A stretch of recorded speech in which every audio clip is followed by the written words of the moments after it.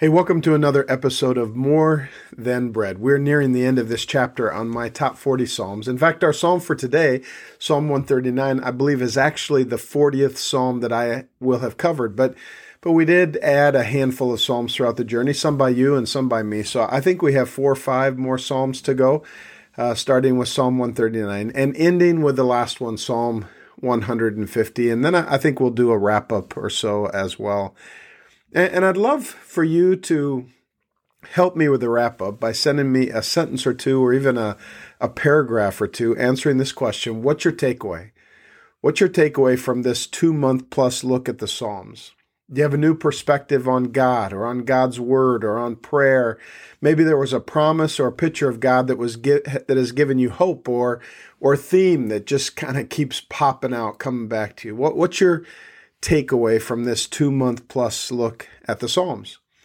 And you can send that takeaway to me at dan@calvarysc.org, CALVARYSC.org, or if you get my D News, you can respond to that. I'd love to hear from you. And if the podcast has been of value to you, can I just encourage you to pass it on, tell someone, do a review wherever you get your podcasts, invite somebody to listen. And remember, the Psalms was just the most recent chapter. We also went through 2 Gospels, Mark and John, and a 40-plus episode read through the whole New Testament. Okay, we're diving into Psalm 139 in this 151st episode of More Than Bread, and we'll probably take 2 episodes to cover because it's one of the top of my top, and there's so much good stuff in it. So listen as I read Psalm 139 from the New International Version. You've searched me, O Lord, and you know me. You know when I sit and when I rise. You perceive my thoughts from afar.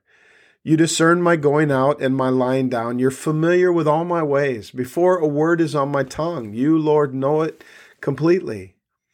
You hem me in behind and before, and you lay your hand upon me. Such knowledge is too wonderful for me, too lofty for me to attain. Where can I go from your spirit? Where can I flee from your presence? If I go up to the heavens, you're there. If I make my bed in the depths, you're there. If I rise on the wings of the dawn, if I settle on the far side of the sea, even there your hand will guide me. Your right hand will hold me fast. If I say, surely the darkness will hide me and the light become night around me, even the darkness will not be dark to you. The night will shine like the day, for darkness is as light to you. For you created my inmost being. You knit me together in my mother's womb. I praise you because I am fearfully and wonderfully made. Your works are wonderful. I know that full well. My frame was not hidden from you when I was made in the secret place. When I was woven together in the depths of the earth, your eyes saw my unformed body. All the days ordained for me were written in your book, before one of them came to be. How precious to me are your thoughts, God, how vast is the sum of them. Were I to count them, they would outnumber the grains of the sand. And when I'm awake, I'm still with you. If only you, God, would slay the wicked. Away from me, you who are bloodthirsty. They speak of you with evil intent. Your adversaries misuse your name. Do I not hate those who hate you, Lord, and abhor those who are in rebellion against you? I've nothing but hatred for them. I count them as my enemies. Search me, O God, and know my heart. Test me and know my anxious thoughts. See if there is any offensive way in me and lead me in the way everlasting. You know, artistic people fascinate me. When I look at a blank canvas, all I see is a blank canvas. When a painter looks at a blank canvas, she sees a picture waiting to be born. I mean, how does a sculptor look at a piece of marble and see a statue? How does an architect look at an empty space and see a building or a park? I grew up in South Dakota. In South Dakota, artists use mountains as canvas. I remember going to Mount Rushmore during high school, and the sight of those 4 massive faces set in stone was awe-inspiring. It took Gutzen Borglum and his son 14 years to complete that artistic creation. Then there's Chief Crazy Horse outside of Custer, South Dakota, started, 6 or more decades ago by Korzak Zelokowski, Borglum's one-time assistant. The first time I went, 25 plus years ago, it took great imagination to see anything. A few years back, they dedicated the completed 87-foot face of a sculpture that will end up being 650 feet long and 550 feet high. It's just, how do you look at a canvas and see a picture? How do you look at a granite mountain and see a man? Well, it begins with a model, right? It begins with a vision of what is to be created. What is the model of your life? Elizabeth will not soon forget the Mother's Day card she received from her 12-year-old son, Thane. Inside was written the words, "Dear Mom, you must feel really good to produce such a good-looking, intelligent son when all you had to work with was Dad." Well, what do you have to work with? What did God have to work with when he created you? This theme has come up over and over again in the Psalms. God, Creator God, is your creator. And when he looks at you, he sees you in his image. Some people look at canvas and they see a picture. Some look at a granite mountain, they see the face of a man. God looks at your heart and he sees the reflected image of Jesus. Do you realize God is an artist? On Christmas Day, 1968, Apollo 8 circled the dark side of the moon and headed for home. And suddenly, over the horizon of the moon rose the blue and white earth framed by the glistening light of the sun against the black void of space. 3 astronauts looked upon this glorious sight, 3 sophisticated men trained in science and technology. And what were the first words out of their mouths as they gazed upon this awe-inspiring masterpiece? Billions heard the voice from outer space as an astronaut said, "In the beginning, God created." God's an artist. And although he often gets credit for the works he shaped out of earth and skies and stars, do you have any idea what his favorite medium is? I mean, if you're around people, look around. Go ahead, just look around you. All around you is the canvas of God. Psalm 139, verses 13 and 14, "You, God, created every part of me. You put me together in my mother's womb. Thank you for making me so wonderfully complex. It's amazing to think about. Your workmanship is marvelous." You are his favorite medium. When you read the book of Origins, Genesis, you find that after every master creation, God stepped back and paused long enough to say, "That is good." But it was only after one piece that upon stepping back to gaze upon his creation, he said, "Oh my, that is very good." It was the same piece of which he said, "This piece I will create in my own image." And you know what that means? That means that there is some sense in which people are meant to be God's self-portrait. We're meant to reflect the image of God. We're meant to be like Jesus. Romans 8, 28 and 29 says that's why we can be so sure that every detail in our lives of love for God has worked into something good. God knew what he was doing from the very beginning. He decided from the outset to shape the lives of those who love him along the same lines as the life of his son. In Ephesians 4:15 says God wants us to grow up like Christ in everything. In Ephesians 2:10 it says that you are the workmanship of God. Literally, you are what God does. He's created you in Christ to do the good works that he prepared in advance for you to do. Psalm 139 is a deeply personal psalm that explores the all-encompassing knowledge and presence of a God who knows us intimately and wants to be known by us deeply. I mean, this creator is not just up there and out there. He's down here with us, shaping the intricate details of our souls and passionately interested in the intimate details of our lives. What does David say in verses 17 through 18? How precious are your thoughts about me, O God. They cannot be numbered. You cannot number the number of thoughts that God has thought about you. I can't even count them, the psalmist says. They outnumber the grains of sand. And when I wake up, you're still with me. His precious thoughts about you cannot be numbered. It's almost like he's always thinking about you. And do you understand what that means? It means that there has never been a time, listen, there has never been a time when you have been invisible to the eyes of God. There's never been a time when he has forgotten you, when his heart has forgotten you. You are seen and you are loved. You're not alone.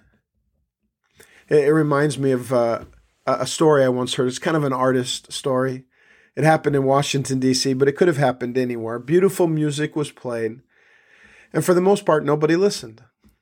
A young man walked into the metro station. He was wearing a long-sleeved T-shirt and a Washington Nationals baseball cap. Maybe that's why no one looked at him.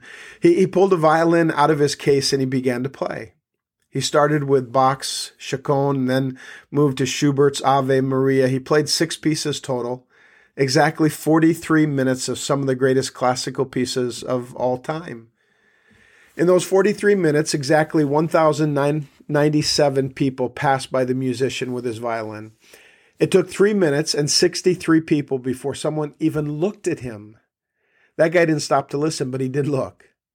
30 seconds later, somebody dropped a buck in the open violin case. It took 6 minutes before someone actually stopped. They stopped, stood against the wall, and listened for a short period of time. And in 43 minutes, only 7 people stopped for at least a minute. 27 people put money in the open violin case. He ended up with $32 and change. So do the math. 1,070 people hurried by without listening, oblivious that 3 feet away from them, Joshua Bell, one of the world's greatest violinists, was playing some of the most beautiful music on a $3.5 million Stradivarius. 3 days earlier, Bell had filled Boston Symphony Hall at about $100 plus per ticket. 2 weeks later, he was playing to a standing room only audience in North Bethesda, but on a cold January morning at the metro station, he was making $32 and change, and nobody was even paying attention. So the obvious question this leads to is, if a master violinist like Joshua Bell plays some of the greatest classical music on a $3.5 million Stradivarius, but nobody listens, is it still art? But here's another question. Who was the one person on earth who listened to all 43 minutes of the music that Joshua Bell played? Well, of course, it was Joshua Bell. And if you watched him play, he was so caught up in the music. The only time he was uncomfortable was when he stopped playing and no one else was listening. But see, that's the point. The creator of the music always listens to the music. The painter of the masterpiece sees deeply into the brushstrokes of her art. The sculptor with chisel in hand never loses sight of what is to be found inside the rock. And the creator's passion is his creation. You have captured his heart. You know, we want to know, all of us want to know that there's someone who will love me. We want to know that we are not outside the boundaries of somebody's total love. We want to know that there's someone out there who will love us as we are and in hopes of who we will be. Someone with whom I can be real and not face rejection. And God says, I am that one. I will love you without limits. You know what that means? It means you can relax, be still, just let God love you. Don't put up any blocks. Keep your heart soft toward Him and others. Let grace heal wounds and even overflow in the broken places around you. You are so loved by God. Do you realize that? I think that's part of the heart of this psalm. You are so known and so loved. The one who knows you best loves you the most. For God so loved the world, the Gospel of John tells us. For God so loved you. And that word world in John's Gospel was more than just a number. This verse goes deeper than simply saying God loves everyone. In John's Gospel, the word used for world means the world that is opposed to God. People who've closed their ears and rebelled. People who mess up and trash God's heart. This is who God loves. Like a mother, He doesn't love the mess, but He loves the people who make the mess. And He loves deeper than the mess because He sees your substance. In Psalm 139, David is praying and he says, you watched me as I was being formed in utter seclusion. As I was woven together in the dark of the womb, you saw my substance before I was born. What is your substance? It's not your failures or your success. Sin is not your substance. Lost opportunities do not define your substance. It's not defined by what others say, what they think about you. God sees your essence. And you've captured His heart. You have. Even as you close your ears and make a mess of your life, God so loves you. God loves you without limits. You're not outside the boundaries of His love. He loves you as you are and in the hopes of who you will be. No one knows you better and no one loves you deeper. And that's why He gave you His Son. Because you have captured His heart. He knows you fully, loves you completely. And the question is, how will I respond to this God? Let me read it again. Psalm 139 from the New Living Translation. O Lord, you have examined my heart, and you know everything about me. You know when I sit down and when I stand up. You know my thoughts even when I'm far away. You see when I travel and when I rest at home. You know everything I do. You know what I'm going to say before I even say it, Lord. You go before me and you follow me. You place your hand of blessing on my head. Such knowledge it's too wonderful for me. It's too great for me to understand. I can never escape from your spirit. I can never get away from your presence. If I go up to heaven, you're there. If I go down to the grave, you're there. If I ride the wings of the morning, if I dwell by the farthest oceans, even there your hand will guide me and your strength will support me. I could ask the darkness to hide me and the light around me to become night, but even in the darkness I cannot hide from you. To you the night shines as bright as day. Darkness and light are the same to you. You made all the delicate inner parts of my body. You knit me together in my mother's womb. Thank you for making me so wonderfully complex. Your workmanship is marvelous. How well I know it. You watched me as I was being formed in utter seclusion, as I was woven together in the dark of the womb. You saw me before I was born. Every day of my life was recorded in your book. Every moment was laid out before a single day had passed. How precious are your thoughts about me, O God. They cannot be numbered. I can't even count them. They outnumber the grains of the sand. And when I wake up, you're still with me. O God, if only you would destroy the wicked. Get out of my life, you murderers. They blaspheme you. Your enemies misuse your name. O Lord, shouldn't I hate those who hate you? Shouldn't I despise those who oppose you? Yes, I hate them, for your enemies are my enemies. So search me, O God, and know my heart. Test me and know my anxious thoughts. Point out anything that offends you, and lead me along the path of everlasting life. Let me pray for you. Father God, I just pray for each and every person listening. God, for each person who needs to know right now in this moment that you love them, that you know them intimately. You know the intricate details of their souls and the intimate details of their lives. You know, you've been there. You're with them. There has never been a moment when they have been unseen or forgotten by you. God, in some ways, I think David found that reality to be a little bit unnerving. I think in some ways when he said there's nowhere I can go to flee from your presence, he actually at moments thought, I would like to not be in your presence, this all-encompassing presence of God. And yet God, more than anything, what David understood, what we need to understand is that your presence was your love, that you being with us and knowing us. It didn't cause you to pull away in disgust or disappointment, but instead created in your image. You love us to the very depths of who we are. God, would you make that known? Would you whisper by this whisper of your spirit to the souls of the people listening? God, would you whisper to our spirits that we are your sons and daughters, and we are deeply, deeply loved. We ask these things in the name of Jesus, we pray. Amen.